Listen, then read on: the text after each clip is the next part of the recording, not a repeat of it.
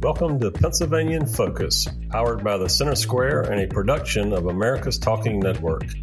I'm Alan Wooten, Managing Editor at the Center Square Newswire Service. With us today are Dan McCaleb, Executive Editor for the Center Square, and Anthony Hennon, reporter for the Center Square based in Philadelphia. It's more than one a day. It's about 10 a week, and we're talking about just in Philadelphia. This is the sad story of the city of brotherly love and the number of murders in 2022. Anthony, politicians, and that includes the backers and the critics of DA Larry Krasner, they're posturing around as we would expect. There's some truth in what they say. Yes, certainly. But these neighborhoods of North and West Philadelphia, the neighborhood, what's the common ground there in this story? Why those two areas? Yeah. So in general, Philadelphia's murder rate has been going up in recent years. As recently as 2019, we were hitting about 353 murders a year. Now we've climbed to above 500. Last year we had 562. This year we finished with 516. So a slight dip, but still much, much higher than 5 or 10 years ago. Basically, we're looking at murder rates again we haven't seen since the early 90s, essentially.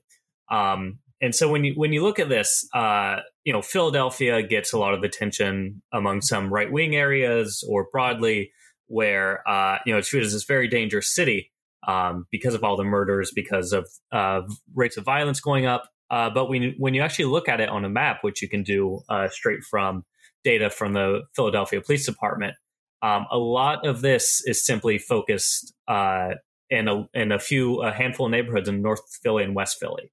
Broadly, I mean, the city's very safe, but a lot of this violence is concentrated, and it really affects either the poorest neighborhoods or neighborhoods with larger minority populations.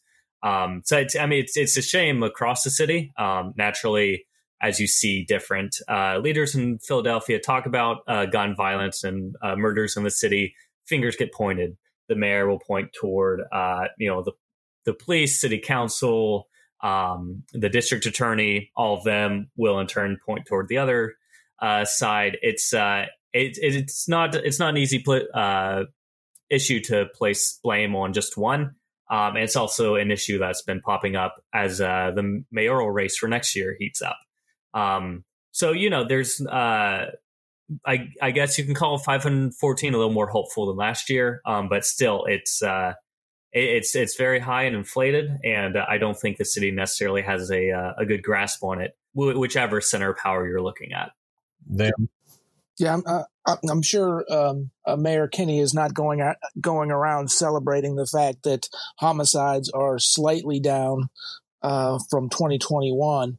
And as you pointed out there, Anthony, it will be interesting to see how this elevated murder rate and violent crime overall plays out in the mayor's race with Kenny term limited, not being able to run for another term. The Democrats who are running in the city are already saying that they'll do more than Kenny has to address the violent crime issue, including the homicide rate. Yeah, and our hope here is certainly that some solutions or means of assistance is found to get these numbers down. It's a big city. There's going to be large numbers, but they just need to get it down. So we're hopeful. Gentlemen, Dan and Anthony, thank you so much for your insights this week. That is all the time that we have. We encourage you to find news that matters for taxpayers of Pennsylvania at thecentersquare.com. To support fine podcasts like this one, please donate by clicking the link in the show description. This has been the Pennsylvania in Focus podcast, part of the America's Talking Network. Find all of the Center Square's podcasts at americastalking.com.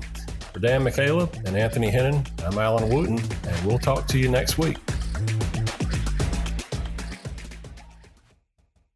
Freedom and liberty are important to all of us. If you're looking for civil, intellectual conversations with those shaping the future of freedom, try the Future of Freedom podcast with me, Scott Bertram. We speak with leaders across the country in the greater conservative and libertarian movements. In-depth conversations about where the next intellectual battles will happen across the country. It's the Future of Freedom podcast. Find it at americastalking.com or wherever you get your podcasts.